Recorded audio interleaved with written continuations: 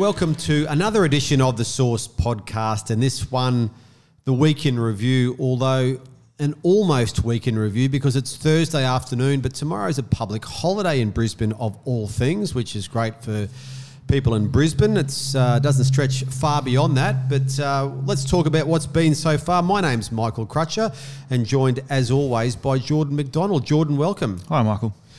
We talk a lot in the Week in Review about Facebook lately. That's just because there's a lot happening with Facebook. So let's kick it off again this week with another big week for Facebook. What's happened, Jordan? Yes, another big week for Facebook.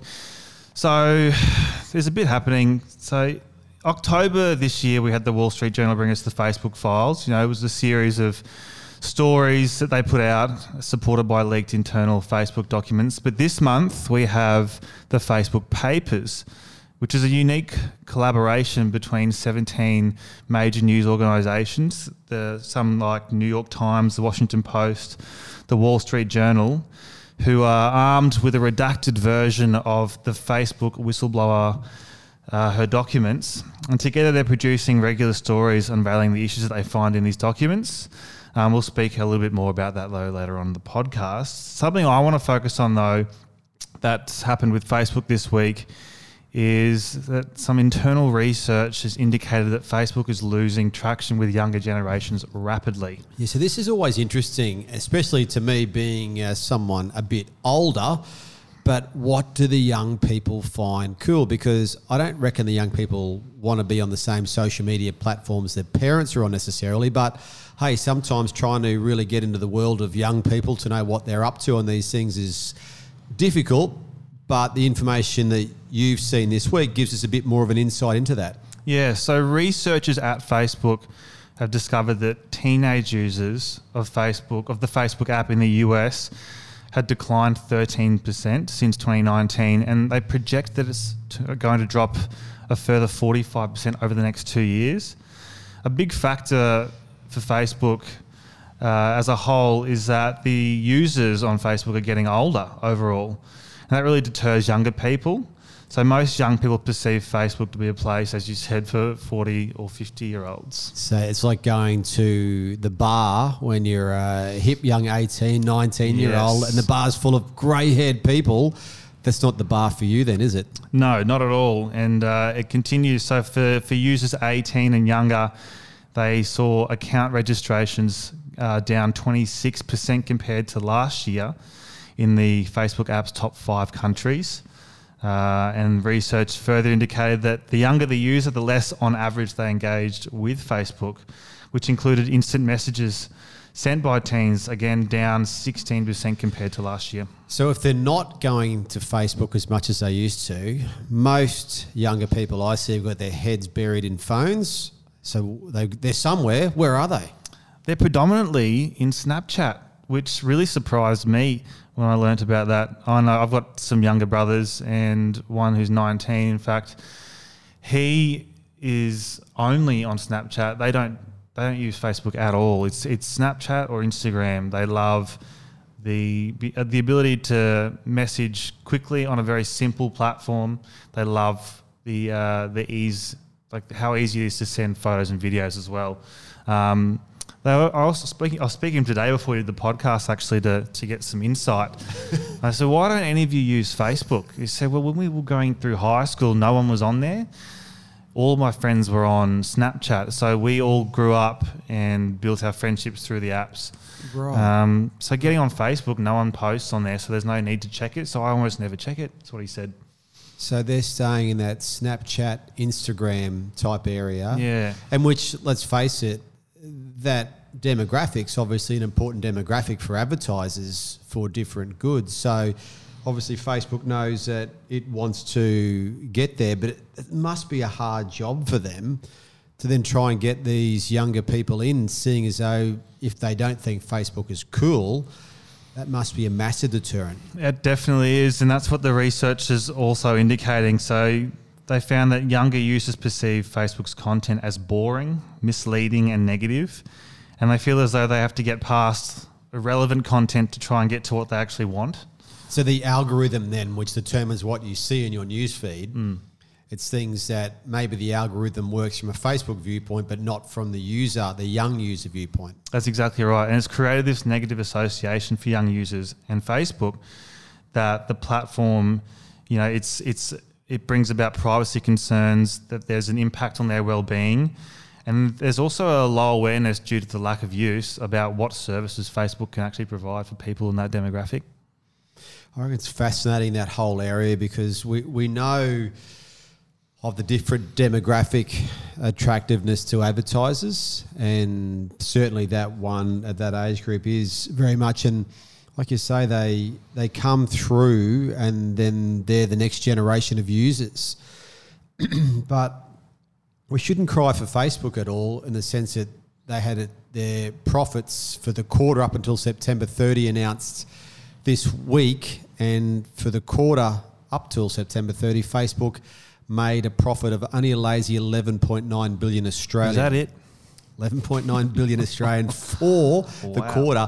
But interestingly, the revenues didn't quite reach the levels that analysts had expected. So, and part of that comes from the way that Apple has changed its security settings, which have prevented targeted advertising for some of the Facebook and its clients. So a change there, but don't cry for them. 11.9 billion Australian for 3 months in profit.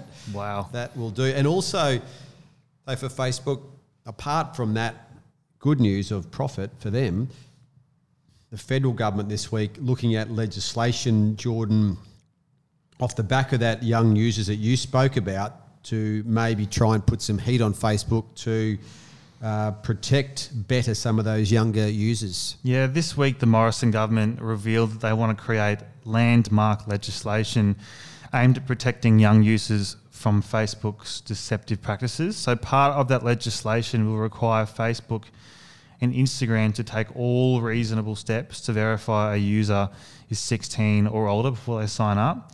It's just when you factor in the decreases already that Facebook's had, they don't need any more hurdles. This is another one they're going to have to overcome. And a key player in this, of course, when you have a federal government that does legislation like this is, let's face it, most media outlets don't like Facebook. I mean, Facebook has come through and just cut so much business out of mainstream media. So it's a bit of a no-loss situation in some ways for the Morrison government from a media viewpoint, because media would be quite happy to see that type of action maybe come against them. You mentioned the Facebook papers before, and that brings us to a bit of a tangent here on a topic of the Facebook papers were, as you said, a collaborative approach from newsrooms. We know that newsroom numbers across the world, the numbers of journalists across the world have decreased, in some cases drastically, over the last 10 or so years, maybe a bit longer, 15 years, as the revenues from traditional media have dried up. Facebook taking a lot of those, the 11.9 billion profit we mentioned. And then that's meant that newsrooms can employ fewer journalists. So what we're seeing a bit more of now is this combined newsroom journalism approach. So there's another example this week in Australia, the Four Corners episode on Monday night, which looked at some claims against cosmetic surgeons, was actually a joint investigation with the Sydney Morning Herald and The Age. So you could watch Four Corners on Monday night and pick up the Sydney Morning Herald or The Age newspaper on Tuesday morning. Yeah, right. And that story was on the front page as well. That's not the first time The Age, the Herald and Four Corners have teamed up. The simple thing is, I mean, I spent 2009 running the investigative unit at the Courier Mail. We had 4 of us full-time, which was a great luxury to have 4 full-time journalists looking into investigative matters. Things have changed a bit since then. So I think we'll see more of this in terms of newsrooms teaming up. But here's the challenge. It's a war out there for media in most places. So you'll have situations where most media dislike each other because journalists are so competitive. They've got loud pulpits to criticise from. So media, and I've said this for some time now, media is trying to get a better reputation in the eyes of the public, but it's hard to do that when media keeps pointing out the faults of a rival network or paper or online, whatever that is. So yes, there is definitely value in some of these teaming up efforts, but in the end, media will have to put away their swords where they can, and I don't know how easy that will be. I think it's just it's inherent in newsrooms that they fight.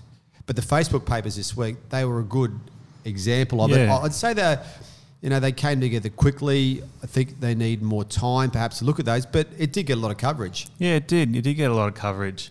What's starting to get more coverage as well, Jordan, and you've written about this in a blog before for our 55 Comms website, but the metaverse. So the metaverse, if you want to drop that in conversation over the long weekend, if you're in southeast Queensland, you'll probably appear quite trendy and up with new things. But the metaverse, what is the metaverse and why are we hearing more about it? The metaverse, it's a fairly new concept. I don't think we'll have widespread adoption of it yet for another 5+ years. But very simply, try and imagine it's a combination of your physical reality with augmented and virtual reality. So it's a real-time living experience in the internet, which never pauses or ends. So like a video game, for example, that in the simplest form is what the metaverse will be. So you're not sitting there with goggles on so much? You could. That's definitely being explored. I know we certainly have virtual reality games like that, and Facebook does have Oculus, which is their own version of virtual reality. I imagine that'll be included in what they offer with their broader metaverse. So I'm guessing that there's a commercial aspect to this. For instance, you're in the metaverse, you see something you like, it's easy to buy that thing that you like, and it becomes a bit of a marketplace as well? Absolutely. The metaverse will actually have its own economy. That's what it's expected to have. So you'll be able to do things like buy land, build a house, and that'll all be very real in terms of your risk and how much you spend. I know there's growing cryptocurrencies around this at the moment. There's one called Decentraland, which is all about the purchasing of virtual land so that you can build on it. So for businesses and for just individuals who want to get into this space early and purchase land in these spaces, this is going to be one of those tools. And Facebook, news reports this week saying that Facebook will spend $10 billion initially on the next stage of its metaverse work. So there go those profits from the last quarter straight into the metaverse. Straight into the metaverse. But they're not sure. But obviously that shows their intentions of what they'd like to do. And when you're investing billions and billions of dollars, the expectation is you probably have the chance to get billions and billions more back in revenue from it. So it's a really interesting concept. It definitely is. And I think this might be something that Facebook's really keen to get out there sooner than later, especially with the declining interest in the younger generations. The metaverse is definitely something that would suit the younger generation in their technological savvy. So if it gets out there in time, they might be able to revitalise some of that interest. Now, we won't have a week in review next week, Jordan, because you're at a week off. I am. I'm over at Moreton Island for a week. Oh, fantastic. Taking Absolute advantage treat. of the long weekend. And Melbourne Cup week too, so it's Absolutely. a very timely week to have off. It is. It is. Well, enjoy that week, and we look forward to the week in review coming back in 2 weeks' time. Have a great break. Thank you. And we'll catch up soon. No worries.